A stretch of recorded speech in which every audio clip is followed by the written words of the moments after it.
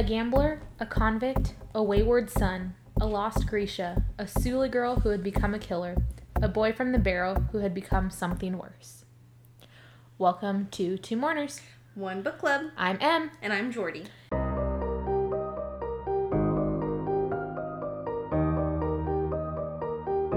And today we are going to go through chapters 26...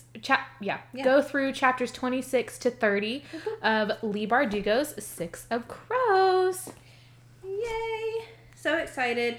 I know it doesn't feel like it for y'all at home, but we're back after not recording for a little bit because of Thanksgiving. So happy to be here and hope y'all had good Thanksgivings. Yeah. That you gave lots of thanks. And remembered the indigenous populations. Yes. Please. So, yeah. Anyway, I don't know how to recover from that. So let's just jump right back in where we left off. So chapter 26 is in Kaz's point of view. Mm. And we left off on the last chapter with Inej, who made it through the incinerator, had climbed up it, and she kind of has this almost rebirth of sorts. Yep. She has purpose now. Mm-hmm. But if we kind of remember, Nina couldn't find Kaz, so she had to kill a few guards, and the alarm was blaring, and no one knows where Kaz is. So chapter 26 is in Kaz's point of view. Oh, here he is. What's he doing? What is, like, a kid's show? It's like, they're, like, I don't know. I don't know. Maybe I'm thinking of, like, Blue's Clues. Maybe. Like, here's a clue. I don't know. Can you tell me where Kaz Brecker is? No, they can't. Click on the Bastard of the Barrel. Yeah, next children's show. Honestly. So at this point, Kaz is frantically looking through the cells, half looking for Boyul Bayur, but also not. Yeah, like he knows that he's probably not there, that he's in the more secure part, which is in the heart of the facility, but he can't help himself. And so we can kind of infer that he is looking for Pekka Rollins because Kaz doesn't believe that he's dead like the rest of the Dime Lions, because his life belongs to Kaz, and Kaz would know if he was dead. And so we get a flashback to Kaz, and remember, traumatic event. His brother died, and he used his body to swim back to the shore of Ketterdam. Yes. So we get a flashback to Kaz swimming back to Ketterdam, and he also describes it as a rebirth or baptism of sorts. Baptism, yes. And he came back a different person, and the child that he once was died of firepox. And the new him had no gentleness. Yes. Which is a child. Literally, he's what, 9 years old? Yeah.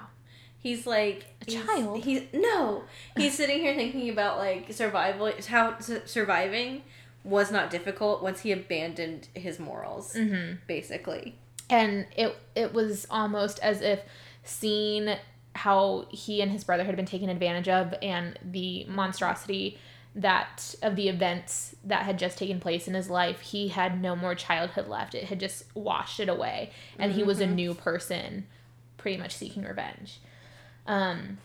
And so once he had gotten back to shore, he made his way to the neighborhood where the Hertsoons had lived, so the people who gypped him, and waited till a boy came up that he knew he could pick on. And so it was like a little bit of a chubbier boy. Like clearly affluent. Yeah. And Kaz took this kid's licorice money and his pants. This sounds like something that my cousin did. Like, my cousin was a swindler. Like, he full on convinced this kid to give him his brand new bike that he'd just gotten for Christmas for a bag of Twizzlers. And he came home with this brand new nice bike, and my uncle was like, "Where'd you get that bike?" And he was like, "I convinced my friend to give it to me for a pack of Twizzlers." Did they trade back? No. No, they didn't. If I was the parents, I would be pissed. I would be so mad, but I don't think they traded back. I think his dad was like, well, he was dumb enough to trade his bike for a bag of Twizzlers, so bet he won't make that mistake again. Oh my gosh. It was rough. This was like in the early 90s, I think. Oh, it's the 90s. That explains it. But it's very, when you said his licorice money in his pants, I was like, oh, my cousin would do that. So anyway, Kaz took this kid's licorice money and his pants, not licorice money. I didn't know how he would know it was licorice money. The kid's like proudly proclaim, I'm gonna buy so much licorice with this money. This is why commas are important. Commas are important. The Oxford comma is alive and well. We are Oxford comma stands here. Yes. And so when he took this kid's pants, he just threw them in the canal. Because it would give him time to get away, because the kid was going to kind of pause, and he's not gonna run out half naked and be like, that kid stole my licorice and my money. I might. I don't care. First of all, I'm not giving up my pants. No. Somebody's like, give me your pants. I'd be like, no. That's a hard no for us. So I love this kid though. Like, they're too big for you. Yeah. Gaz like literally just give him to me. He's like, I'm gonna kill you. He's 9 years old. So he went from like a little a normal kid to like a little deviant. And so he eventually made his way to a gambling den and asked for a job. And the people at the gambling den told him that they already had a boy who cleans the piss pot, so they didn't have a job for him. Ugh. So Kaz waited until a boy around his age left the gambling den, hit this kid over the head with a rock, took his shoes, and cut his feet. He's put together a whole outfit. Like, he took the pants. But he threw them away. He took the shoes. Didn't keep them. I mean, but like, to go from an innocent child to complete violence because he thought, oh, I'm going to take this kid's shoes and I'm going to knock him out, but I'm also going to cut his feet so he won't be able to work for a few days. He can't work and I can get his job. It just shows how fiercely intelligent Kaz is. Yeah. And that if this had not happened to him, you wonder what his future might have been. National Merit Scholar. Literally. Full ride to Ketterdam University. I can't tell wrong. You you're wrong because you're right.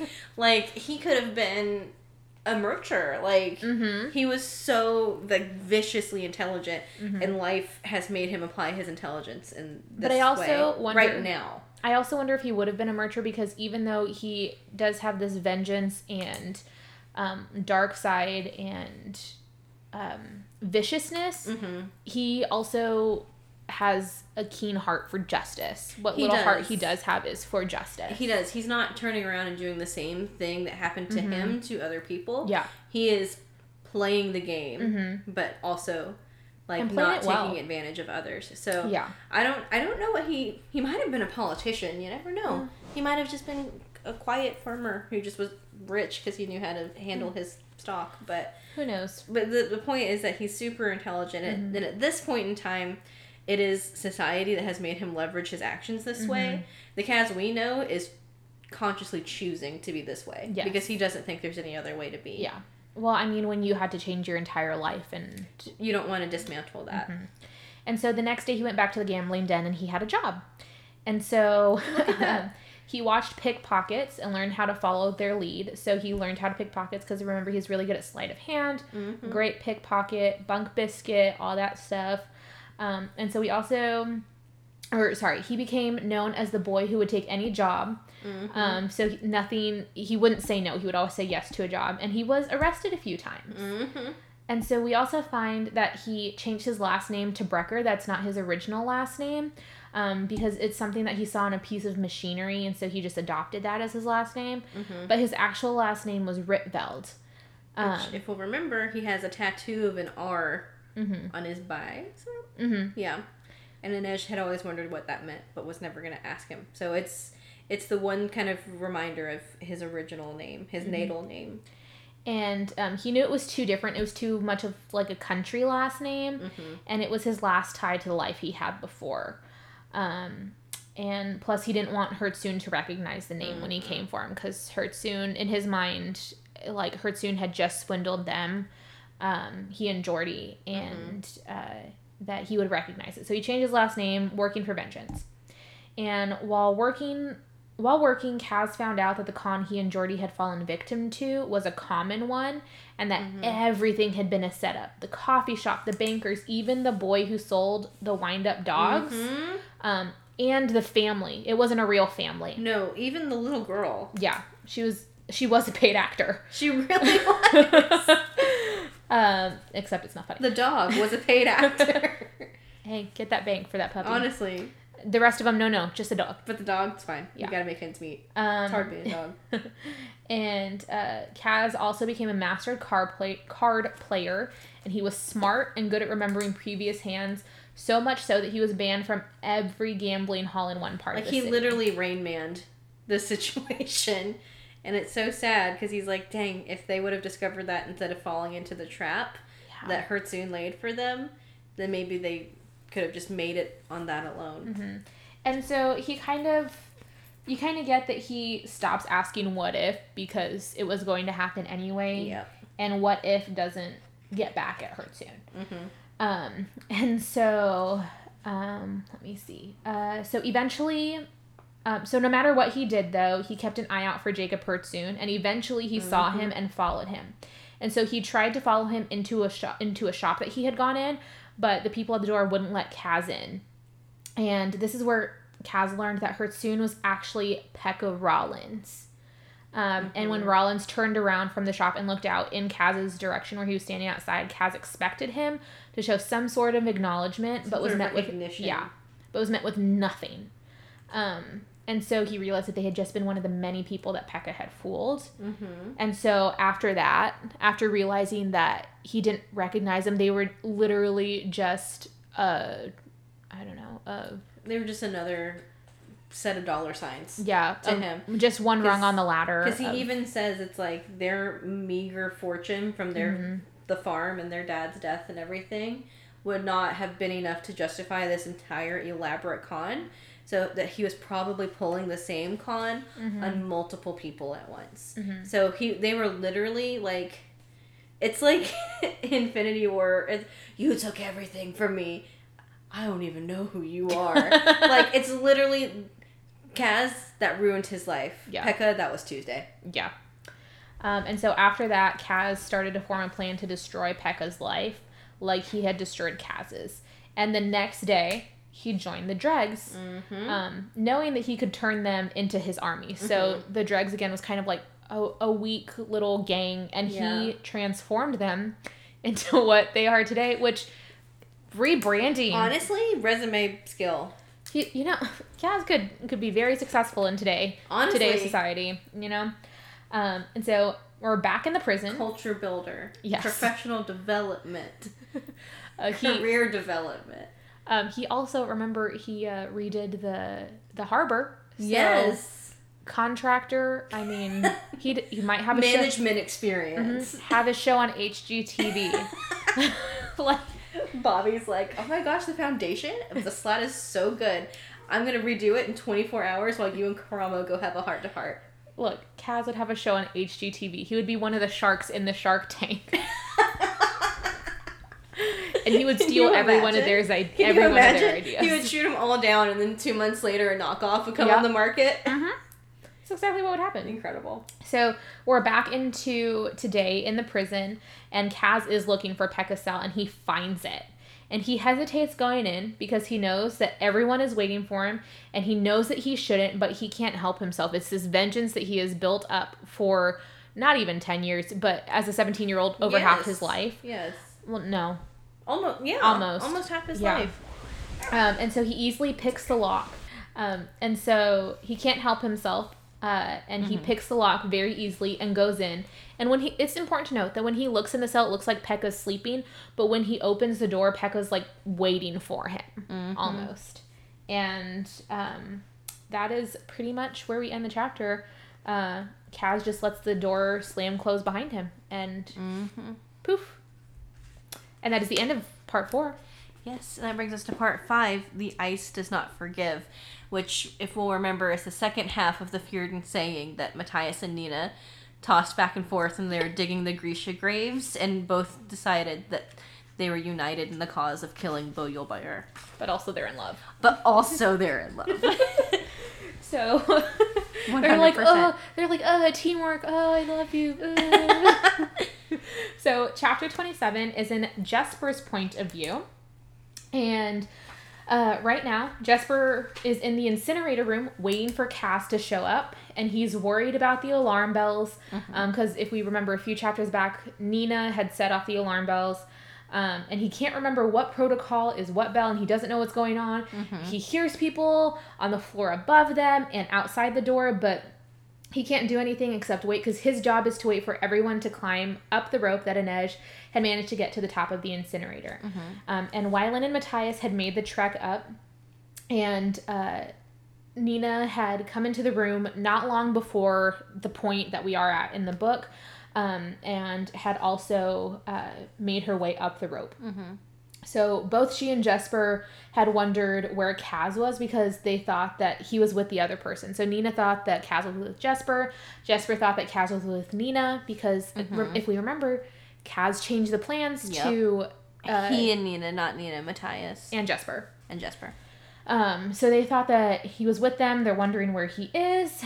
But just as Jesper was about to make the journey up on the rope, because he was supposed to wait for everyone, but he was getting kind of impatient, thinking, I guess Kaz must have been caught. No. Just as Jesper was about to make his way up the rope, Kaz came into the room with blood on his shirt and tells Jesper to hurry. His hair is all jacked up. And Jesper starts to make his way up the rope and has a million questions running through his head. He's like, where was he? Why was there blood on his shirt? What happened to his hair? Where has he been? Did he set off the alarms? What happened? And so he makes his way to the roof, and Wylan and Matthias kind of pull him over that last bit. And then once Kaz is on the rope, Matthias and Wylan, but mostly Matthias, pull the rope up. Jesper even notes, I don't even know how much Wylan was helping, because remember, he's just a kid. He's just little. I mean, they're all kind of kids, but like Matthias, our big lump of country muscle. Oh, and Matthias is 18. He's also the oldest. Yes. Well, I know, but like 16 to 18. But also lots of growth happens. Yeah, that's true. Physically and emotionally. But Matthias, big lump of country muscle. Wylan. Merchling. Wylan is like the scrawny little, like, emo boy. Honestly, though, I would have had a crush on Wylan in middle school. Like, wow, he's so tiny, and his hair is so fluffy, and he's so damaged. It's the truth. Middle school Jordan would have been all about that. Oh my gosh. Except Wylan. But he's affluent and gay. So probably wouldn't have been a mutual interest. We would have been friends later on. I don't think it has anything to do with the affluence part. I really think it has to do with the fact that he's gay. I would be like, no, we can't be together. Your dad's too rich. And he's like, also, I like boys.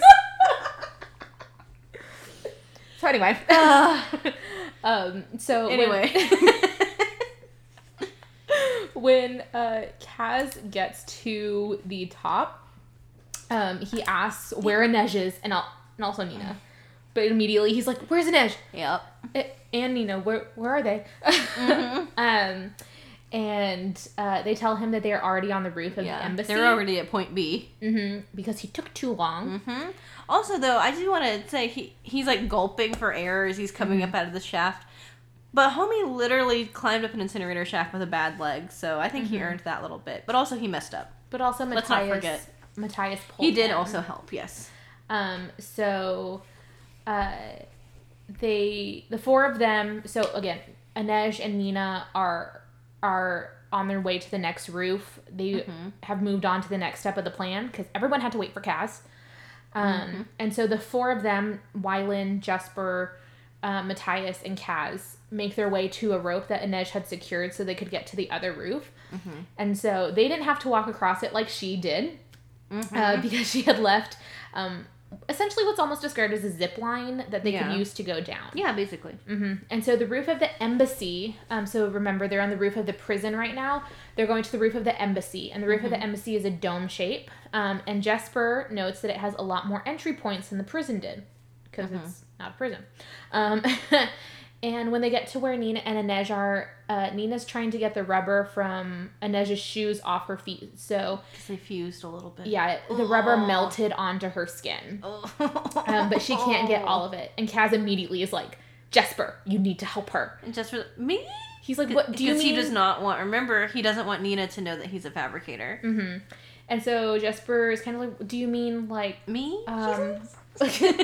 Me? You? I love that TikTok. Me too. It's one of the best audios. But he Sorry, I lost my place. I was looking You're at my good. book. You're good. So Jesper's kind of like, well, what do you mean? I don't know. And Kaz insists that he help her. Mm-hmm. And so he's like, oh, okay. Also, Jesper wants to help people. Yeah. He just doesn't want this big secret. He wants to help people, but his sense of self-preservation is really strong. Yeah, especially with this, because we'll find out a little bit more about it later, but it's something that he has kept very few people know about. He has bundled it down. And so Jesper starts to use his powers, and we find that Inej knew about his powers, but of course Nina did not. And she starts to ask, and he tells her, not now. This is not the time nor the place. And he is correct. And so as he's doing it, he does make jokes to try and lighten the mood.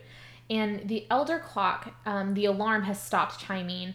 And Wylan wonders what set off the alarm. And Nina tells him that she ran into 2 guards, and that's what it was. And killed them. But they were able to, alert people before she finished them off, I guess. I don't know a better way to put that. Yeah, no, it's true. Well, because one of them was able to shoot his gun, and so they heard the bullets, probably. Yeah. And then Nina asks where Kaz was, and he gives a flippant answer, but the rest of them are angry and demand an explanation. They're like, no, not good enough. They're like, if we had made you wait, you would have demanded an explanation, so we deserve to know. You have done all of this, you've given us nothing, and especially after he changed the plans, he does deserve an explanation. Yeah, it's like, we're not going to move forward until we know why you, planner extraordinaire, are the one who almost messed everything up. And so he does tell them that he went after Pekka Rollins, but that he couldn't find him. And they're like, well, what about the blood on your shirt? And he tells them it's from a guard. Probably a lie. We don't know yet. But he also tells them full up, I made a mistake. I messed up. But what really hurts is that Kaz and Inej make eye contact after he says, I was looking for Pekka. They kind of lock eyes. And because they're both a little all that exists is themselves and each other. And they don't realize that Jesper sees everything. And he realizes that there's some knowledge between the two that he does not have. And that just hurts him a little bit. Stuff like this has been hurting him the entire book. And this is just confirmation of that. And so we also don't know how much Inej knows. But she knows something, and Jesper knows something. They all kind of know something. They're like, that's weird. That's weird. Okay, let's continue. And so Jesper doesn't believe him when he says that the blood on his shirt is from a guard. But Kaz tries to change the subject by telling them that they need to focus on what they're doing now, because the alarm that went off was only yellow protocol, so it's just going to be some extra guards around. And they all go back and forth on what they should do and if they should just try and leave because it's going to be nearly impossible to get out. And what plan? Should they just abandon what they have come this far to do? But Nina wants to get Boyol Bayur. Not everyone thinks it's possible. And from their vantage point up on the roof of the embassy, they can see into the embassy, and Matthias notes that they added an extra checkpoint, so there's no way that they can get through. And Inej says that she knows a way, and notes that the West Stave delegates are there, and that she and Nina can get in with the menagerie. And it is important to note that Kaz tries to interrupt her, and presumably stop her because he knows what she's about to say, but she just continues. So Kaz notices everything, so he probably noticed that the West Stave groups were there and realized that the menagerie was there, but didn't want to bring it up because he was not going to put Inej in that situation. Which, whew. Oh my gosh. And she's doing her best. She's being so brave about it. She's being very nonchalant about it, even though this is her trauma. Yes. It is the crux of everything that has driven her to this point. And every bad feeling that she has, so it hurts. It does hurt. It hurts a lot. But also, side note, Kaz and Inej obviously very clearly are in love. Literally, they both know things about the other that no one else knows. But they're like, golly, we're just we're business partners. Yeah, whatever. Kiss already. Golly. Well, don't, actually. That would be traumatic for both of you. Sit close together and make really good eye contact. Man. I think that would make me uncomfortable. What is it? In the movie Baby Mama, when the boss, Tina Fey's character's boss, is like, I'm gonna reward you with 15 minutes of uninterrupted eye contact. I forgot about that. Yeah, no, thank you. No, thank you. I'm not about the eye contact, but Not a fan. Anyway, that brings us to 28, where Kaz is looking at her really intently. yeah. Chapter 28 is in Inej's point of view, and we are at 8 bells and half chime, so 8:30. Yes. Presumably. I would say so. I don't know. Time is a construct, so 8:32 in this universe. Like, who knows? I think it's meant to be like 8:30. yeah. And so Kaz is watching her because he knows what she just said and how much it's costing her. But she's actively ignoring his stares. Yep. Because she is trying to it's hard for her, so she's almost trying to not justify it to herself, but if someone tries to talk her out of it, she might not do it. I think. I don't know. Do you agree? I would agree. And so Inej tells them that she and Nina can join with the menagerie because the customers, if you can call them that, barely consider the women actual people, and they won't notice anything different, because if we remember the menagerie, the girls at the menagerie are looked at by their ethnicity. So like the Suli lynx, and they're dressed as animals. Gross. Disgusting. So gross. But they're going to take advantage of that objectification because Inej knows they won't see them as people, they'll see them as objects, which means they can get in relatively unnoticed. Disgusting, but they're going to use it to their advantage. And then Nina asks Kaz how he and Matthias are going to get through, and Kaz tells them that Matthias has been holding out on them, and it won't be a problem. And he's like, how? How? I have written in my notes, Matthias, agog. He is agog. He's literally like, what? How do you know this? It's we watched Megamind the other weekend. It's like, how did she find my hideout? I mean, how did you find his hideout? Like, she's like, there's a doormat that says secret entrance. That's pretty much Matthias. Yes, he's like, how did you know this? And Kaz is like, because I have eyes, dummy. And Matthias, again, going back to my notes, Matthias, agog, asks him how he knows about it and admits that there is another way to the White Island. And again, the White Island is the center of the ice court, so it's and it's surrounded by a moat. It's surrounded by water, and there's above there is a glass bridge so people can get across, but it's very easy to spot people going across that bridge, so they needed to find another way to get to the center in order to get to the center without being detected. And Matthias knows about it, and Kaz now knows about it, and Matthias is shocked. He's mad. Yes. He's big mad. And he's like, yeah, there is another way to get to the center of the ice core. Yeah, because Kaz is like, the bridge is beautiful. It's great. It's striking. If there's an emergency and the royal family needs to get out, they're not going across that bridge. I know it. You know it. And Matthias is like, you're not wrong. And so Jesper, oddly the voice of reason at this point, tells them that even if they were able to do their jobs, how would they get out? Because the guards would realize how many people are missing from the prison. Yep. And then Kaz asks Wylan how difficult it would be to disable one of the gates.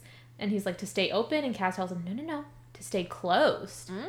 And Wylan tells him that it would be hard because the gates are set off to the protocol bells, and so if one of them is broken, then it would set off the black protocol, which is the worst one.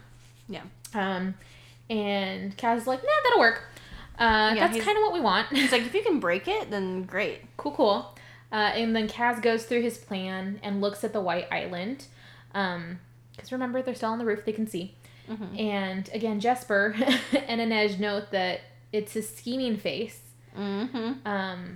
And they say that out loud, but Inej internally thinks that she's going to miss that look. Because if we flash back to chapter 25, when she was going through the incinerator, she realized that what she was going to do if they made it out with that money is she was going to have a crew on her ship to stop slave boats. Yep. She was going to end human trafficking. Yes. Basically. Queen. Yes. Honestly, go off. But then she's like, I'm going to miss Kaz's face, and I'm not going to tell him that I would ever miss him. Or his face. Or, yeah. And he would never admit that to her, but everyone just needs to have a conversation. Please go to therapy, have a conversation. And so Kaz has a plan and tells them that they need something shiny. And then we kind of get a little bit of a flash forward, right? Yep. Yeah. A little bit, yeah. Well, I mean, they just kind of go through, it's monotonous stuff, presumably, that they go through. They're going through, like, why they want Black Protocol to happen, how they're going to make it happen. It's not the most titillating stuff. It's just break the gate, trap him inside with us. Yeah. It's like, you're not trapped in here, or what?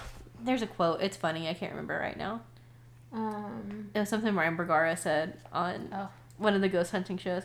He was like, I'm not trapped in here with you ghosts. You're trapped in here with me. Oh, wow. And that's kind of the plan. Yeah, pretty much.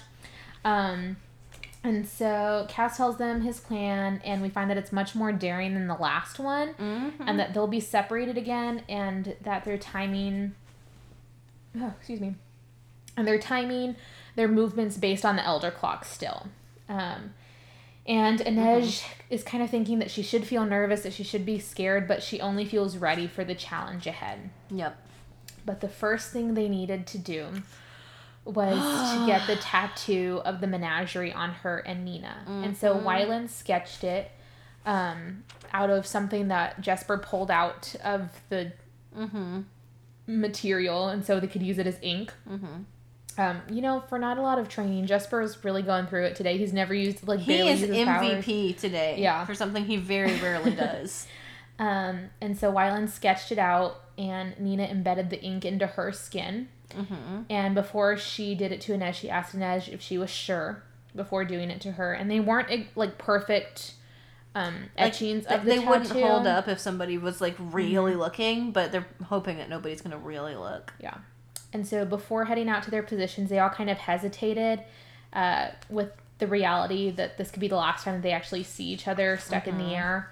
And Inej was wondering what tied them all together, which is where that beginning quote from the beginning of this episode came from. All the different walks of life, completely different people, all joined in this band of thieves. And while everyone's kind of hesitating, Jesper eventually says no mourners, and they all say no funerals. Even Matthias. Because he's part of them now. Screaming, crying, throwing up. And then Jesper then makes a joke about making sure that if he dies, that he has an open casket, because the world deserves to see him just a little bit longer.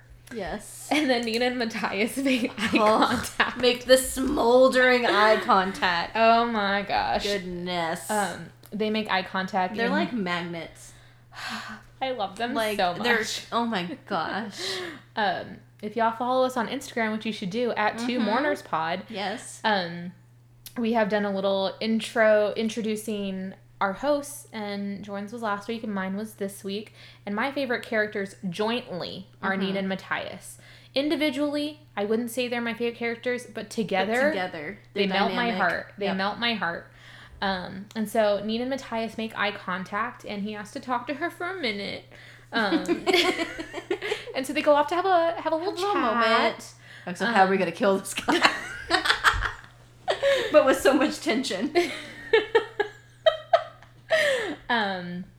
Anyway, and then Inej is kind of happy about that because she needs to talk to Kaz. And so she goes over to Kaz and gives him his gloves. And it's his turn to be agog. I'd be like, what? He's like, how did you get this? And immediately puts them on. And she tells him that if they make it out that she's leaving the dregs. And he says, that's probably good because you're too good for us. And before she leaves, he grabs her wrist. So, okay, wait, I have to go to the book for this. Oh my gosh. So she tells him that she's leaving the dregs, and he tells her that she was always too good for them. And as she turns to go, he grabs her wrist. Oh my gosh. And tells her, here's a quote from the book, "If we don't make it out, I want you to know," and doesn't finish it. And she waits, and she is like willing him to say something. She wants him to say something, anything. And while she's waiting, she reaches up and touches his cheek. And he doesn't even flinch. It says that she thought he might, but he doesn't, or like knock her hand away. He doesn't. And she realizes that in like the 2 years of them being together, like fighting together, heisting together. Honestly. This was the first time she had touched him skin to skin. And he stayed still, but she could see that he was kind of trembling. Because we know his trauma, why he doesn't like touch. So this is a really big thing for him. It's such a thing for him because he craves her being near him and is repulsed at the same time because of his trauma. But he's trying so hard. Ugh. And then she tells him, "If we don't survive this night, I will die unafraid, Kaz. Can you say the same?" Which I did not like. I know she's trying to like bring him out because she wants him to say something, but she doesn't quite know the extent of his trauma. And so I didn't love that. But he did need to hear it a little bit. He needed to hear it. And so he's internally freaking out, but trying really, really hard not to move. And he's not pulling away. And she, oh my gosh, this breaks my heart. It hurts so much. In the book, it says she knew it was the best he could offer. It was not enough. Just gonna go lie in the middle of the expressway. Oh my gosh. You know that picture from, I think it's My Neighbor Totoro, of the little girl in the pink dress just laying down in the middle of the street with the rain pounding down on her? That's how that makes me feel. Yep. Like, oh my gosh. I'm gonna go lie down in the highway and see you soon. Godspeed, Spider-Man. He's trying. He's trying so hard. The thing is that he's trying as hard as he can. And this is a lot for him because yes. if we think about it, since he was 9, he's 17 now. So we can do the math. 8 years. In 8 years. That's quick maths. Thank you. I have a degree. In 8 years, he has not been like had skin to skin contact with anyone. Not a hug, not a high five, not a handshake, not a fist bump. This is the first time, and it's touching his face. Well, I mean, we've had like the fights where Matthias like put his hand over his mouth, and Kaz almost threw up. But this is different. This is like, and he, and that's what hurts is that this is the most he can do for her, and she has the self-worth to know that he's doing the most that he can, and it's still not good enough. Which. Like, I'm glad she knows her worth, but it's also... It's true. As long as he has this revenge in his heart, and this is what motivates him, he's not enough for her. He has to live for something other than spite, and until he can do that, he's not going to be enough for her. And she knows that. To be fair. And he knows that. We know that he lives for spite. And... Inesh. Yes, but she does not know that. She does not know that. He will not acknowledge it. Yeah. Maybe ever. Yeah. Golly. There's a part in Crooked Kingdom where I almost cry, man. I'm not gonna There's a lot of points in Crooked Kingdom where I cry. That's fair. But with Kaz and Inesh specifically, I was like at one part. That's me a lot of parts. Crooked Kingdom's rough, man. It's good and bad that we're gonna have Siege and Storm between Six of Crows and Crooked Kingdom because we need that to keep our pace and everything. But also, Crooked Kingdom is so good and so painful. It hurts. It hurts so good.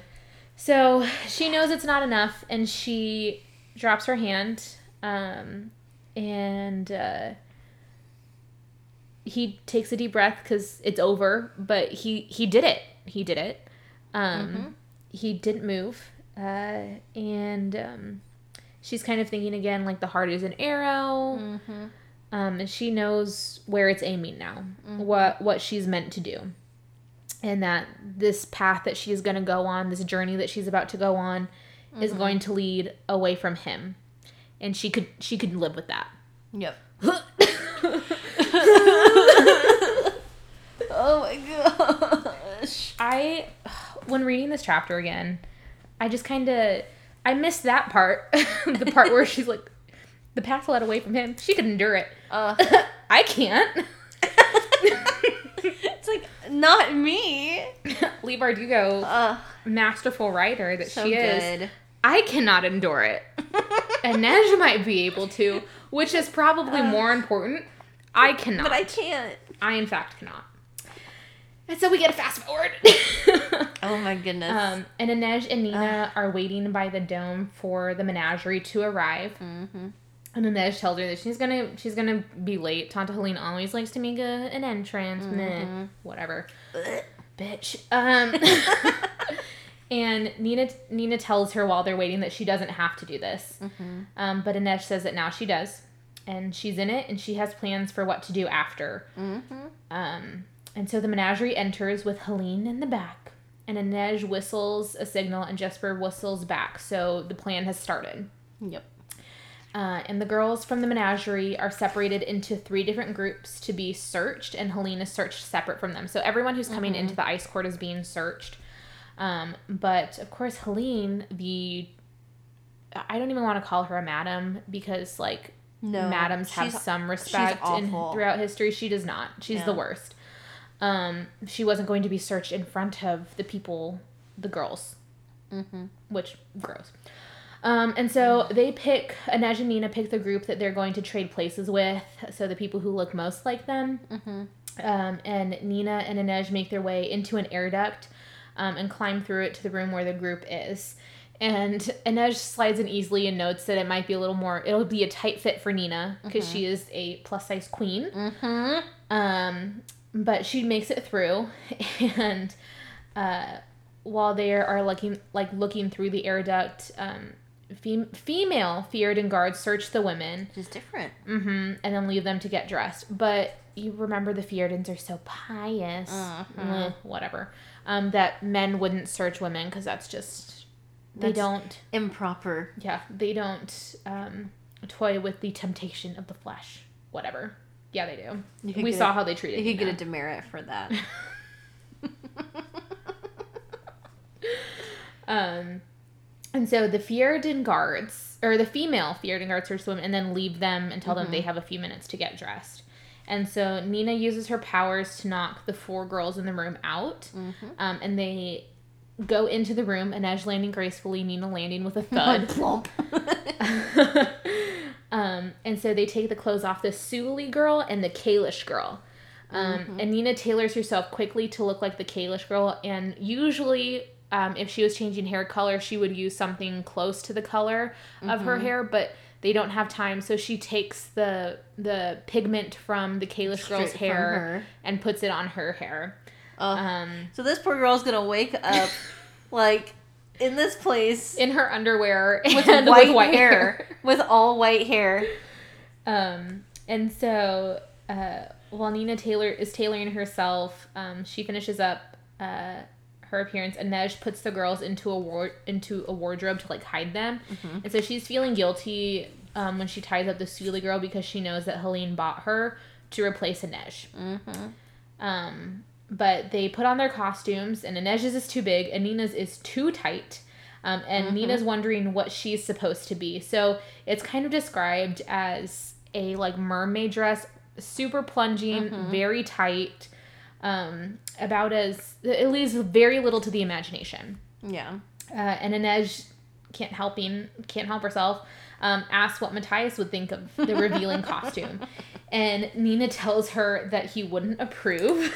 Hold on, I have to find this in the book. Yes, I'm steeply underlining lots of things. We're on 338. And so Inej asks Nina what Matthias would think of the revealing costume, and Nina tells her that he wouldn't approve. And Inej tells her, quote, "He doesn't approve of anything about you, but when you laugh, he perks up like a tulip in fresh water." Which is like a joke, because again, Matthias, a big old lump of country muscle. Yes. I just feel like the southern accent is appropriate for that term. I don't know. I feel like it is, right? maybe. Yeah. I think Kaz probably said it. In a southern accent. No. Yeah, exactly. No, he probably said it super condescendingly in, Yeah. like, British or Dutch accent. But it's... Have you seen that guy? I think this was a Vine. It was a million years ago. And he was like, why does So You Think You Can Dance sound like a villain? It's like, so, you think you can dance? Hilarious. Kill him. I think that he had that same, like... Oh my like, gosh. intonation when calling him that. Oh my gosh. But, that's funny. But Matthias does perk up. And Inez just is teasing Nina about it. And so Nina kind of responds with like, haha, Matthias the tulip. But you know, in her heart, she's like, he does? He does? He likes me. He doesn't like me. He likes me. He really, really likes her. So much. So much. Anyway. And so the guards knock on the door and open the door. And Inej tells her that they'll need a distraction because they're going to notice that 4 girls went in and only 2 are coming out. And Nina's like, no. Leave it to me. I got this. Girl, I got you. She said, pick up your dress. You don't want it to get gross. And so in order to distract the guards from only the 2 of them coming out of the room, Nina makes one of the guards' nose bleed. And the other one... she makes her sick all over the floor, which is why Nina told Inej to pick up her skirt because she was going to make her vomit. And Inej tells her she thinks it might have been overkill. They only needed to do that to one of the guards, but they continue. And Inej leads them into a line away from the other menagerie girls because remember, there is an extra checkpoint. Excuse me. They all have to be checked before going into this room, and Inej puts them in a line away from the other girls. And when Nina gets to the guard, it's a stone cold guard who is all about the rules and is asking her, you should have freckles, like you're heavier than your papers say. And she flirts her way through. She's like, phew. Like, good for her. She's masterful working that room. Yeah, and she flirts her way through the discrepancies on her papers. And remember, she's wearing this super tight dress that leaves nothing to the imagination. She's flirting with this guy, this Druskella, who... ick. Yeah. You know what he's expecting. Oh, yeah. And so she flirts her way through the discrepancies on her papers, and he lets her through and tells her that he'll be at the party later. So she's like, I'll save you a dance. Gross. Yuck. And then Inej is up, and as she passes the guard, she stumbles. Inej never stumbles. What? That's so weird. And the guard tells her to wait, and then looks at her tattoo. He tells her to show her her arm, and he notes that it doesn't look weird. quite right. Yeah. She's like, oh, I had a burn as a child. But he sends her to a group of people that have been deemed suspicious and are going to have their papers reviewed again. And so Nina is watching her kind of panicked, but Inej just nods at her thinking, it's up to you now. We in it now.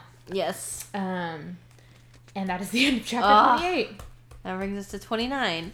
And this now is actually a pretty short it is episode I really thought this one was going to be longer. It's because it's more action-packed.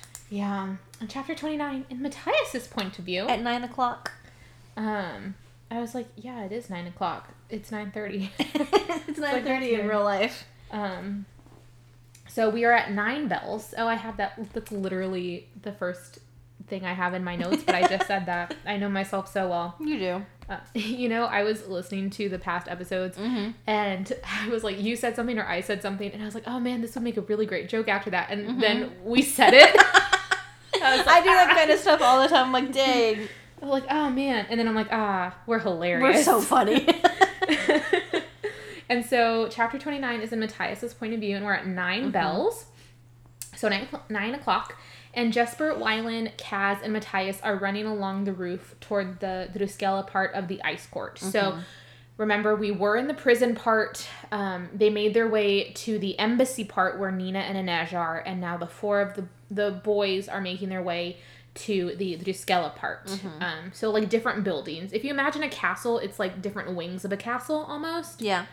I would say so. And they note that Wylan is panting. He's out of breath from running. Oh, Wylan, my Which beloved. I would be too. I would be too. Every time we record at my house upstairs, and we have to take a minute every time we walk up the stairs. Okay, here's the thing. I don't care how in shape you are. It's hard walking upstairs. You will always be out of breath. Yes. When going up a flight of stairs. It's true. You know what was the worst thing in college when I had like a class on the third floor? You're telling me. And I like get up there, and sometimes there would be people like next to me who I had in class, so you just had to be like. They're doing the same thing though. Everybody's blowing out through their nose. Like, you ready for today's exam? Yeah. So sometimes I didn't study. Sometimes I would take the elevator, but you know the elevator in the political science building at the university that we went to. It could kill you. And I almost got, It's scary. I remember I got in there, I was the first one in, and a whole bunch of people piled in, and then we started to go up and it went back down, and I was like, absolutely not. So I got off, even though I was the first one in the elevator. Dumb. Ugh. And there's also only one elevator in that building. Dude. So. That almost happened to me at our place of work this week. Oh, only 2 of them are working. Yeah, it's scary. I tricked the one that wasn't working though. So when you What do you mean you tricked it? I tricked it. So when you Cass. when you hit down, it opens and then you get in, but it won't go down until it goes up. So I got in, I hit 5th floor, it got me to the 5th floor, and then I hit 1st floor, and it brought me downstairs. Oh my gosh. Is that the middle one or the right one? It's the middle one. I've only gotten the right one, and I will not take the middle one now. No. So anyway. And I never take the left one. That one's gotten stuck like 8 times. That one's out of order. Good. Yeah. It needs to be decommissioned. It's dangerous. Yes. Anyway. Elevator talk. That's a good one. Where was this when Inez was climbing up the incinerator shaft? That would have been really good commentary. I feel like it works now. It does. Because they're not using elevators. Yes. Okay, so anyway, Wylan is out of breath. The rest of them are keeping up. Mm-hmm. Matthias, of course, who is the most in shape out of all of them, is jogging along easily. Just Jesper, also jogging along easily. I think of Jesper almost like if he were to play a sport, he would run cross country. Yeah, I would agree with that. Because he's tall and skinny. Mm-hmm. Matthias, probably football. Yeah, definitely. Wylan, chess. Yes. And Kaz. I don't know. What's Kaz would be really resentful of all of them because he had to work after school and couldn't be in any groups. So he would be really mean and call them jocks. Or if let's just say, if he were to play a sport, maybe it would be golf because of his cane. He just uses his cane. He just uses his cane as a golf club. Maybe. You're like, absolutely. Maybe. It does have a crow head on the end, so you know. It's giving Alice in Wonderland. I'm trying to think. Oh, maybe like hockey. Like maybe hockey's really violent, so I can see him being doing that. And he uses his cane, uses his hockey stick to whack him. There you go. So I can see him playing hockey. Yeah. Anyway, off on that tangent. So as they're running towards the Duskela part of the ice court. Matthias kind of threatens Kaz and asks him, "What would happen if I say no?" Right. And I could still turn you in. And Kaz is like, "You wouldn't leave Nina stranded at the ice court." Matthias is like, "What if I would?" And Kaz is like, "You wouldn't." It's like, methinks he does protest too much. It's like, "Oh, okay, you want to leave?" He's like, No. I didn't say that. I'm just saying, what if I did? Come on, homie. Transparent. Yeah, you can read him like a book. Mm-hmm. And so Jesper catches up to them and makes a joke that if they were to die, it's at least a pretty place to die. Yeah, that's the thing about the ice court is that it is really pretty. Which is kind of a bummer because it's like not a great place. Ooh, major bummer. Ooh. It is though. It's but it's pretty. It's like horrible things happen in this beautiful place. And so Wylan also makes note that there's water everywhere. And there's some back and forth as to what it symbolizes. And Matthias is the only one who stays quiet because if we remember, Gel is their god, and you can speak to him through the ash tree, and of course you need water to do that. And through through water. And so water is sacred to them. And so he doesn't pretend to entertain their antics. Yep. And so they keep moving, and they use rope to get to the roof of the Druskella building. So they have to kind of shimmy their way across a rope like they did to get from the prison to the embassy, now at the Druskella building. And as Matthias actually stepped foot on the building, he felt dizzy, because it's as if all these flashbacks are coming back to him. 'Cause this is his home. Yeah. And so it was the place that he felt most at home. But now he doesn't even know where home is, what it means, who he is, which that made me feel sad because he grew up here. We know that his family were killed by Grisha. And so as a child he was taken as in under Brum's wing as a Druskella trainee, and has had this ideology thrown at him since he was a child. And he's overcoming that, but this is the place where he felt most at home because it's where he grew up. Where he grew up. Which is sad. And he can also hear the wolves barking in the distance, and he wonders if they would recognize him because he barely recognizes himself anymore. So sad. And he also... It's hard. He also notes that his thoughts have been muddled with other people in the group, with Inej's courage, thinking of Jesper's daring, and with Nina. Always Nina. Ugh. Oh my god. They're... Ugh. Just kiss already. I know. They love each other so much. And then he thinks that he was so happy to see her come out of the incinerator. And I remember he and Wylan were kind of pulling the people who were coming to the top of the incinerator. So really out. him and Wylan was moral support. Wylan grabbed the rope. Wylan was also there. Yeah. But what is it? And then it's Mike. It's me and you and you and me and your friend Steve. Da da da da da da Steve. Yes. Da da da da da da. It's true. Wylan. It's true. It's so true. And so he notes that he was happy to see her come out of the incinerator, but that it was really hard to let her go. Just have a conversation. Oh my gosh. I love them so much. And they love each other so much. But they just don't talk about it. And we not made a podcast to talk about admit it. Yes. So anyway, heartbroken. And so he is still kind of thinking about home and all this place has meant to him. But he also realizes that he can't have any distractions because any distractions can make them not succeed in the mission. Therefore, Nina could die. And so he's like, time to move on. Keep going forward like a shark. Yeah. And so they reach the roof the part of the roof that overlooks the ice moat. So it's kind of hard to describe. We described it a little bit. So the White Island in the center of the ice court, and that's where the big ash tree is surrounded by water. Obviously, a moat. That is what a moat is. But it's hard to picture. So a fortress, I would say, with an island in the middle. Yeah. And a glass bridge. And so...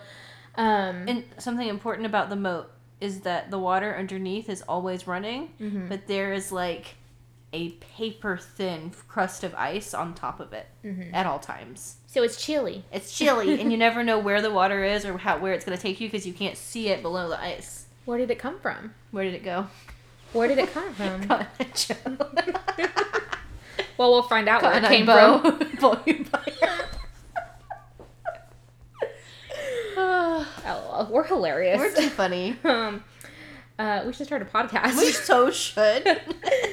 And so they are at the roof of the part of the building that overlooks the ice moat, and it's noted that, like everything else in the ice court, it's white and it's clean and it's very polished. And so again, the water concealed by like a very thin sheet of ice. Like a skin of ice. And so while they're there, Kaz ties some rope to the edge of the roof and is getting ready to rappel down to the shores of the ice moat. And before he goes down, he tells Jesper and Wylan that they know what to do and it has to happen at 11 bells, not before. And Jesper's like, when have I ever been early? Which is never. He was earlier in the book, though. No, he was on time. That's right. Sorry. He was on time. That's correct, which is early for him. And Kaz was like, why is he on time? And Inej is like, or no, Kaz was like, why is he early? And Inej was like, he's on time. That's right, you're right. So early for him, though. And so Kaz rappels over the side and Matthias follows him. I'm trying to think. I was thinking of like from Shrek, which is a spoof of Mission Impossible. When Pinocchio goes down, I'm wearing ladies' underwear, and his nose doesn't grow. He's like, "You're wearing ladies' underwear? No." And the gingerbread man's like, "It's a song." So that's kind of what I thought. That's our Shrek reference. We have gone so long without one. We went like 2 or 3 episodes without a Shrek fritz. Yeah, but I did sing Selena in one of the previous episodes. That's also true.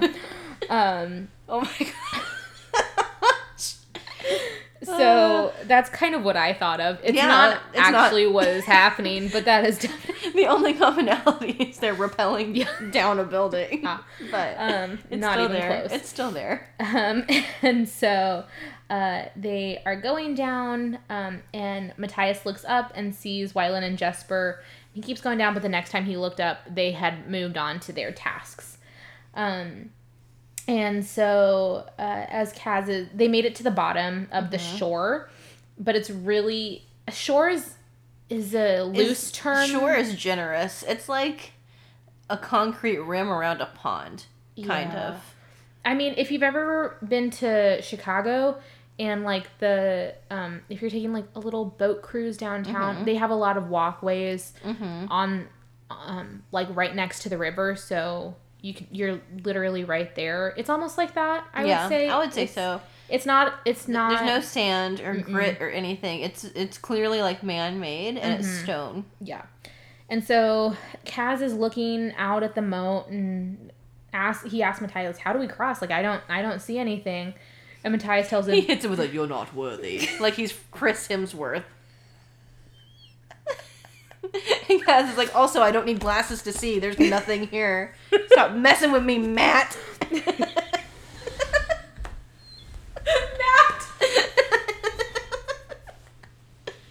Oh my gosh. So Matthias tries to one up him, and Kaz immediately is like, "I'm not blind. Like, come I on. don't see anything." And so Matthias doesn't even respond because he knows that. Yeah, he's like, "I'm not gonna dignify that with a response." Because you lost. Yes. You lost, my friend. And so Matthias starts feeling along the wall and runs his hand over the stone. And then he tells Kaz that on Ring Scala is when the Druskella finish their initiation. So they go from novice to... They go from aspirant to novice. Oh, there you go. Yeah. From aspirant to novice during the ceremony that happens in the sacred ash that's in the middle of the ice moat. So it's like from prospective to apprentice. And Kaz, ever the asshole, asks Matthias, "Is that where the tree talks to you?"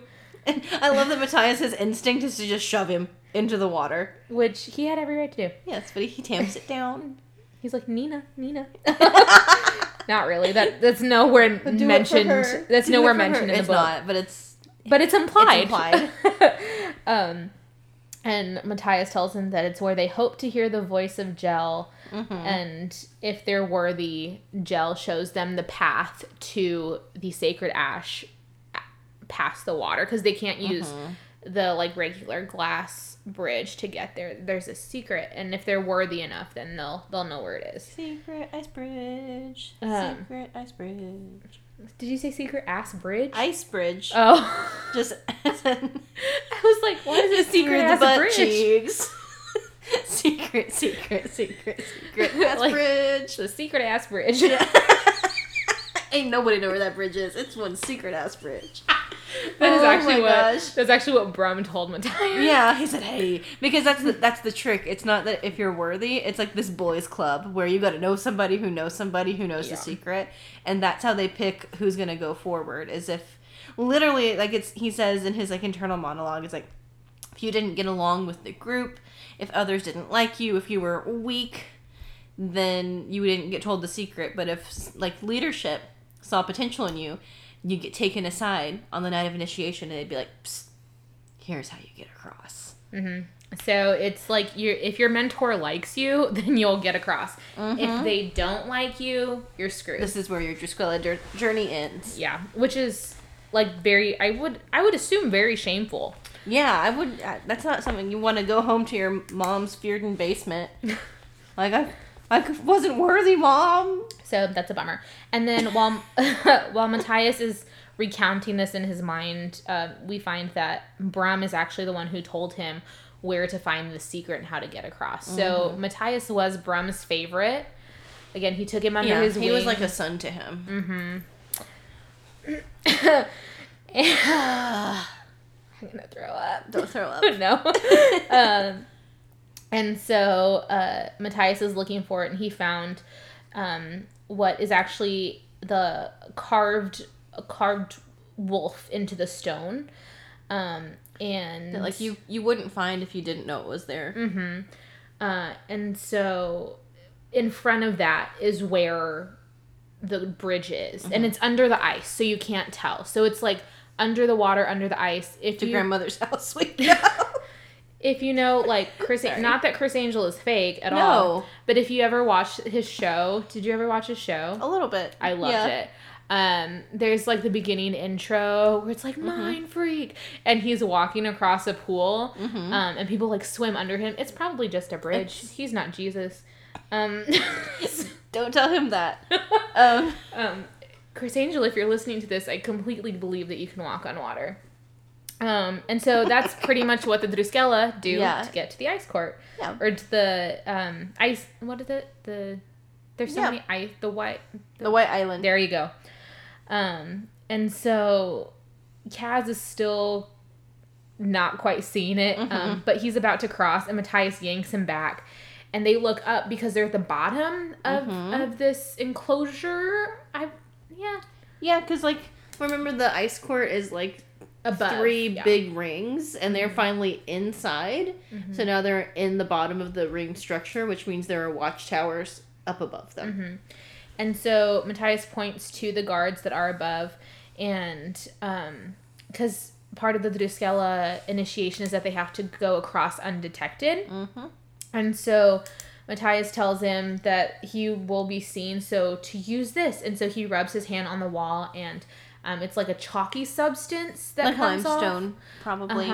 And so it will quote unquote camouflage them from the view of the guards, because it's just it'll make their backs white, so that if they're looking out, they'll blend in with the white of the ice. It's like PETA in the water. It is. Yeah. It is. If you've ever I don't know. I'm trying to think of where this happened to me, because it's happened to me before. Like at a park. You've had to camouflage yourself? Yes. No. Like at a park or something, and there's like limestone bricks of like a wall, and you lean on it, and you come away and like your butt's white from leaning on it. That's this, but on purpose. Mm-hmm. And so, that's what he had done. That's what Matthias had done when he was being initiated into the Drusilla. And so, Kaz and Matthias paint themselves white. But Matthias notes that before he moves, Kaz tucks his gloves away that Inej had given him back. It's like, interesting. Noted. So, again, they all see each other. But they don't see themselves. Mm-hmm. They see each other. They know who likes who, but except when it comes to their partners. Mm-hmm. Children. Good grief. And Matthias leads the way, and Kaz is following behind him. And they're stepping in the water. So Kaz is kind of shocked and almost sucks in a breath when he gets on. Matthias makes fun of him. Even though his feet are also cold. Yeah. But he can handle it. I can do this. And so they're also, like, again, aware of the guard towers that are above them as they're passing. And as they almost make it across, Kaz tells him, quote, "All this to be a witch hunter? The dregs need a better initiation." Kaz is like, I really gotta start hazing these guys more. Dang. It's so funny. And Matthias, ever pious, he's like, this is only one part of it. Like, there's a lot more. This is a tradition. Kaz is such a dick, but he's so funny. He's like, oh, I know, that's when you do your secret handshake with the tree. And Matthias tells him that there's nothing sacred in his life, and Kaz tells him, "You're wrong." And you're like, yeah, in a rare moment of honesty and vulnerability, Kaz is like, that's not right. But what is sacred in his life? Is it a Neige? Probably. Is it spite? Is it revenge? Tune into Crooked Kingdom to find out. It's a Neige. No, they're not going to tune in. Please tune in. So they talk about magic tricks for a little bit, and why Kaz is the way he is. It's actually really great that we talked about Chris Angel, because they really do talk about magic tricks. So this is like the first time Kaz and Matthias have had a conversation that is not Matthias calling him a demon and Kaz being a complete jerk. Yeah. Only half a jerk. And so, yeah. Honestly. So they're talking about how Kaz learned how to do locks, and he's actually honest about it, which is interesting. And so, as they are walking, they all of a sudden, so they walked across the secret bridge and going through like a passage, and just as they were about to come out of that into where they were supposed to be, two guards come around the corner, which they were not expecting. No. And if we remember, Kaz and Matthias are still in prison clothes. Yes. And so they're like, jailbreak! Yeah. And so the two guards yell, but then Matthias yells a command. Just like instinct. And it's a command the Duskela officer would give. And so they pause. But they're conditioned to hear those words and be like, oh, sorry. Yeah. But they're super confused because a guy in a prison outfit is yelling it at them. And so while they pause, Matthias grabs one of the soldiers' rifles and headbutts him. Which I feel like there's a better way to do that. I don't know. That's just me. And then Kaz knocks the other guy over and gets behind him and chokes him. And knocks him out. Him out. And so, if we know, Matthias grabbed the rifle and knocked the guy out. Kaz did not grab the guy's rifle, just knocked it out. And so Matthias has a gun in his hands and Kazbrecher did not. And so Matthias is thinking, this is the one chance I could have ever gotten one up on Kaz. And I just took out two people who were supposed to be my brothers in arms. I could end this all right now. It's like, I could kill him. I could damn them all. But then he's like, I could doom Nina. And he's not going to do that. Well, and then he also has a moment about Kaz. He's like, you know, he has his own type of honor. He could have sold Matthias out at any point. Yeah, that's true. He could have revealed him at any point. He didn't. So he's come to have this begrudging respect for him. And then also Matthias, ever honorable and sticking to this moral code, no matter who he is or who he becomes, he's not going to shoot someone who's unarmed. And so he lowers the gun. And Kaz is like, the cat that ate the canary, like, But then we find out, like, Kaz tells him, I wasn't sure what you were going to do. And Matthias tells him, well, neither was I. But for Nina, I'll do anything. And then Kaz tells him, Kaz is such an ass. He is. He tells him that it was a test. This was a test. Because the rifle that had been knocked out of the guard's hands was on the floor, and Kaz just, like, kicks it and puts it in his hands and points it at Matthias. He literally does, I'm not even kidding, a kickflip with this guard's rifle. He stamps on it really hard with one foot, and the pressure of that stamp flips it up, and he catches it, and it's immediately pointed at him within like a half second. And Kaz tells him that he needed to be sure that Matthias was with them. He's like, how'd you know I wouldn't shoot? He's like, because you're decent. Which, yeah. So it was a test, and so the guards are knocked out. They take the guards' uniforms and put the prison uniforms on them, I think. Mm-hmm. And they are going to make their way to the embassy because they have a plan. They got stuff to do. And Matthias tells Kaz, one day you'll run out of tricks, Dungeon. And Kaz, again, ever the smartass, is like... he always has to have the last word. He does. He's like, well, today's not that day. At least you better hope it's not. He's so good at one-liners. Kaz could also be a comedian. It's all timing. Magic tricks, comedy, horror. It's all timing. Kaz, the one-man show. He's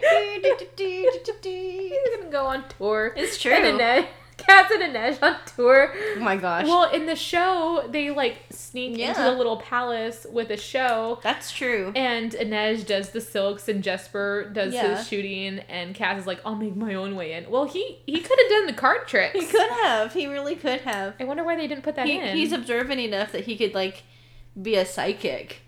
You know? Like Sherlock Holmes type beat, like looking at the scuffs on their shoe, and it's like, you have a garden. It has turnips in it. And they're like, how'd you know? And it's like, because they have turnip dirt on their shoe or whatever. Like, he could have definitely done that. I wonder why they didn't do that. I don't know. That's interesting. Because he's stubborn. Well, yeah. Interesting. Well, I guess he wouldn't want to show people his hand and what he could do. Yeah. He likes to play it a little closer to the chest. Also, we haven't mentioned season 2. Speaking of season 2, if anyone listening knows when season 2 will be released, we would love to know. We are hurtling towards 2023, so any news would be appreciated. Yeah. And I'm just saying, if the Mario movie can put out 2 trailers in 2 months. And that's the Mario movie. And that's the Mario movie. So, we're just waiting. We'll be waiting to hear from anyone about anything. Waiting patiently, at night, all night. Impatiently. And so that is the end of chapter 29. And we move on to chapter 30, which is in Jesper's point of view. Again, more Jesper. And now it's 9:15 in the book. In real life, it's 10. And so it starts with Jesper knowing that he should be mad at Kaz for going after Pekka Rollins and completely ruining the plan that they had. But as he and Wylan are going to the gatehouse of the Druskella, he was just so happy because this is the biggest adrenaline rush that he's ever had. And remember, Jesper lives for adrenaline. He's an adrenaline junkie. And this is so dangerous and their plans had to change, but he's so happy because he loves this kind of stuff. He thrives on this kind of stuff. And he hates that he does. Yes. He wishes he wasn't this way, but he can't deny that he's like so happy right now. Yeah. And so they were going away from the crowds because they're walking or running away from the embassy. So the further out, the quieter it is. But Jesper notes that the silence seemed weighted and it seems sinister, which is an interesting way to describe the silence. Yeah, it's not empty. It's like it's in anticipation of something bad. And so while they're going, Jesper again can't really sit still. So if we remember the baleen a few chapters ago that can help them breathe underwater at some point, he starts wiggling it and tells himself that he needs to stop because if he triggered it, he would be out of it. But then also Wylan would never let him live it down because it wasn't Wylan making that mistake. It was Jesper. And so then we get a description of the Druskella gatehouse area. And it is described as, quote, a large pyramid-shaped skylight that looked down on what seemed to be a training room.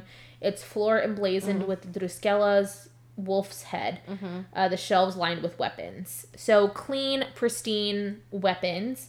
And then there's like another pyramid, and he sees the dining hall where all the Druskella would eat. Mm-hmm. And there's more wolves' heads because the wolves are sacred. But then one entire wall has a banner. A huge banner. A huge banner. And you can't really see a pattern, but it's patchwork of red, blue, and purple cloth. And it clicks that these are trophies from Grisha that were killed. Mm-hmm. And so those are the Grisha colors. Again, red for Corporalki, which is why Matthias calls Nina Little Red Bird. Blue for Etherealki, so the summoners, and purple for Materialki. And so they have kept parts of their keftas as trophies, and there's thousands of them. Mm-hmm. And Jesper's thinking if he had joined the second army, he would have worn purple, and starts to kind of wonder what that would have been like if he would have been hunted. If he would have been part of the second army, would he even have been in battle? Because fabricators make stuff, they don't actually battle. And so he tries to leave it behind, stop thinking about it, and tells them that they need to keep moving. And so the gatehouse in the Druskella part was built around a courtyard. Yep. And so anyone could be seen. So the ice court, and especially I will say the Druskella parts are built so guards can see you, so that wherever you go you will be seen, so you can't get away with anything, because the Druskella are the most trained types of soldiers. Yep. So everything here can be seen.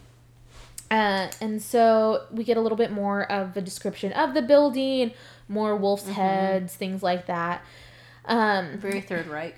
Yes. And it's also interesting to note that this part is the only building that has anything made out of black. Everything else in the ice court is white or light gray.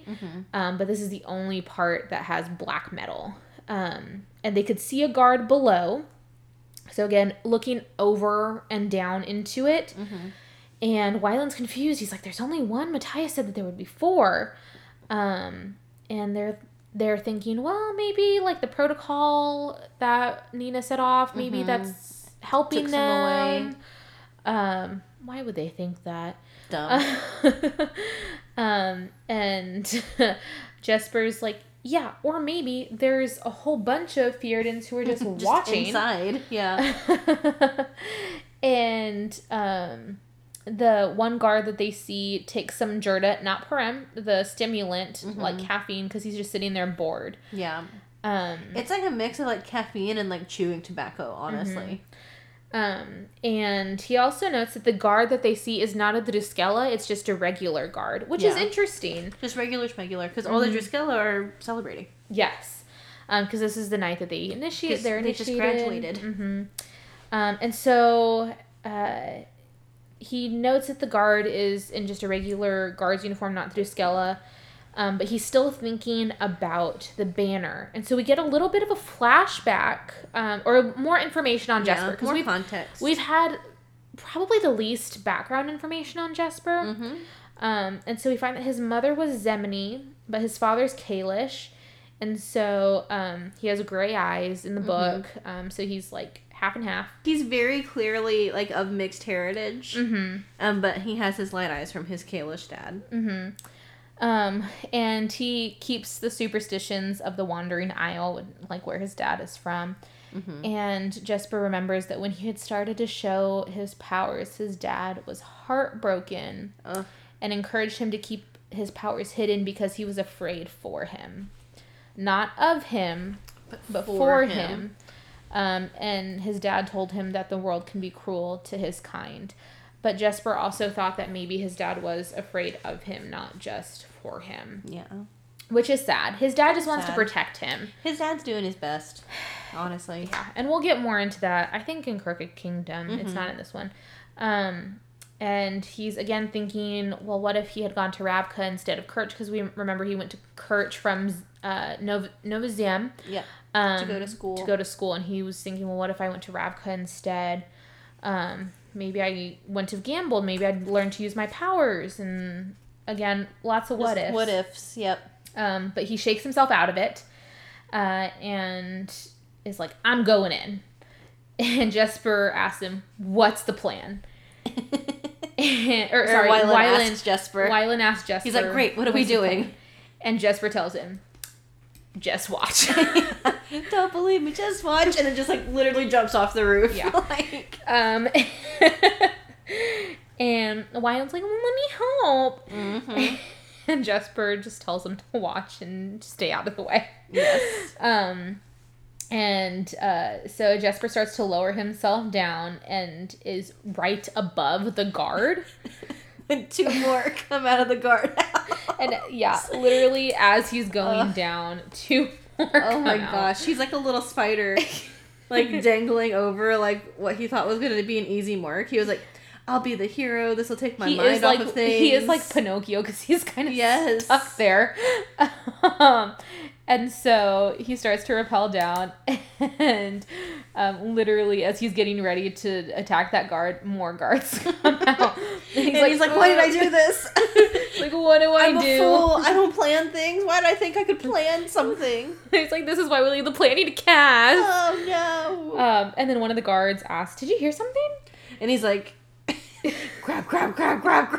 He's like, no. And it's like in literally slow motion. They're like turning around. One is craning his head.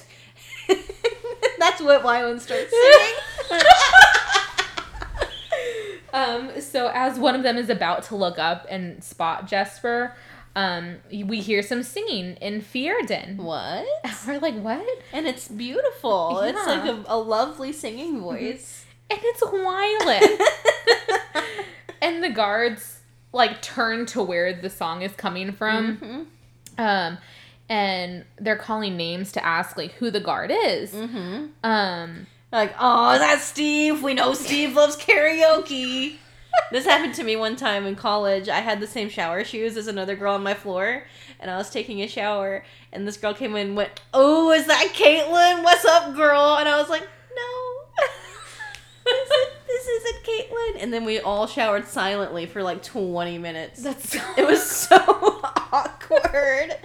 I hate that so much. But that's what's happening here. Wyland's singing, and they're like, Steve, you dog. But he's singing like in a drunken voice because it's a party for the Druskella.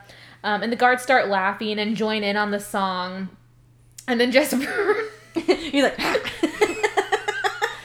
Jesper lives out his Spider-Man fantasy and jumps down on one of them and snaps his neck. Oh my gosh.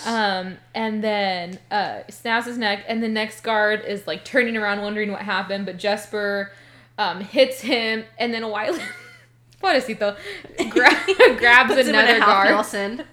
And Jesper comes forward and knocks him out as well. And he gives one of the rifles to Wyland and takes one. And they were waiting for more guards, but no one came. So there were only 3. One had been pulled away. Mm-hmm. And Jesper asks him, quote, is that how you shut up and stay out of the way? And Wyland's like, is that how you say thank you? It's like that scene in Beauty and the Beast where they're arguing back and forth. And she's like, well, maybe you should learn to mind your temper. And all the objects were like... But he's like, is love. You're right. Except it's not that movie. Wrong. But it's much like that. Wrong one. They went straight to like the bickering phase. Yeah, real cute. And then Jesper asked him what he was singing, and Wyland tells him that it was the national anthem, because remember, he knows schoolroom Fjerda. So imagine you're a guard. All of your friends who are in private school are graduating and like having a great time, and you're just out in the cold by yourself. And then out of nowhere, oh, say, can you see? And you're like, oh my gosh, is that Dave? And then someone jumps and on then someone top kills of you. And that's the last thing you ever experience. Oh my gosh. Whack. And so Jesper tells him, I'm impressed with you and your tutors. And so they take 2 of the guards' uniform, tie them up, and like gag them so they can't yell when they wake up. And Wyland's uniform was way too big. Because remember, Wyland's the little emo boy. He's just a little guy. Yeah. He's a little fluffy guy. And Jesper, very looks like he's wearing high water pants. And Wyland asks if it's safe to leave them. And doesn't want to finish a sentence. And Jesper's like, alive? I'm not killing someone who's asleep. And Wyland's like, so wake him up. Which Wyland has had, like, he's coming into this band of thieves and becoming one of them. Yes. And so Jesper just tells him to make sure that the gags are tight. Mm-hmm. And so they kind of move them to the side so they're not obviously seen. And they climb up some stairs, go through some corridors, and they enter a room. The guardhouse, and in it's just like a normal room, mostly empty, but there's a table that had some things on it, and the walls had tons of rifles, very expensive rifles. Nice, top of the line. And Jesper knows, because remember he has his 2 revolvers, but it's very clean. And that a big chunk of the room was taken up by, quote, a long winch, handles at each end, thick loops of chain spooled around it. So this is where the gate is controlled from. Yeah. And so they have to figure out how to break it to keep it closed. And they were expecting cables or ropes, but not giant steel link chains. So it's going to take a long time. Way more time. And remember, they have 2 hours and 45 minutes, Bakers, for this challenge. So, and they have 1 hour. Well, because it started at 9:15, and but right now it says the elder clock began to sound 10 bells. You're so right. So they have an hour to do this. And so Jesper tells Wyland that he'll weaken the links. So remember, he's a fabricator, so he can kind of control that. And that they need to find anything that can completely break it. And so Wyland has some scissors that they took from the laundry. And so Jesper's trying to convince himself that they have time to do it, that we can do this. We can still make it. But then he's also thinking about what could go wrong. What if Matthias fails? What if Cass fails? What if Nina fails? What if Inej fails? What if I fail? What if I fail? And he's thinking of all the things that could go wrong. But they gotta do it. Gotta do it. And so that is the end of chapter 30 in Jesper's point of view. Yeah. And so we're pretty close to being done. We're super close. I would say maybe 2 episodes are left in this book. Yeah, I think so. At most. Which is crazy. It's exciting. So that was a little bit... this is the shortest Six of Crows episode that we have had. Because it's action-packed. We're approaching the climax. Yes, very much action-packed. And we hope that y'all have enjoyed coming along on this journey with us. We hope you'll stick with us. We hope someone from the show reaches out and gives us some news, please. Or if y'all just want to email us, we would absolutely love to hear from you. Yes. I do check the email every day just in case. I do as well. I also do. So if y'all want to say hi, you can email us at 2mournerspod@gmail.com, 2 spelled out TWO. Also, remember to follow us on Instagram at 2mournerspod. We post once a week for now. Maybe once we get more followers, we'll post more. Maybe. TBD. Also, if y'all check out our Instagram, Jordan actually does all the artwork for it because she is talented. I try. So go check that out because it's really, really cool, and she puts a lot of effort and love into all the artwork that she does. So it's really fun. But thank y'all for sticking with us, and as always, happy heisting! Bye.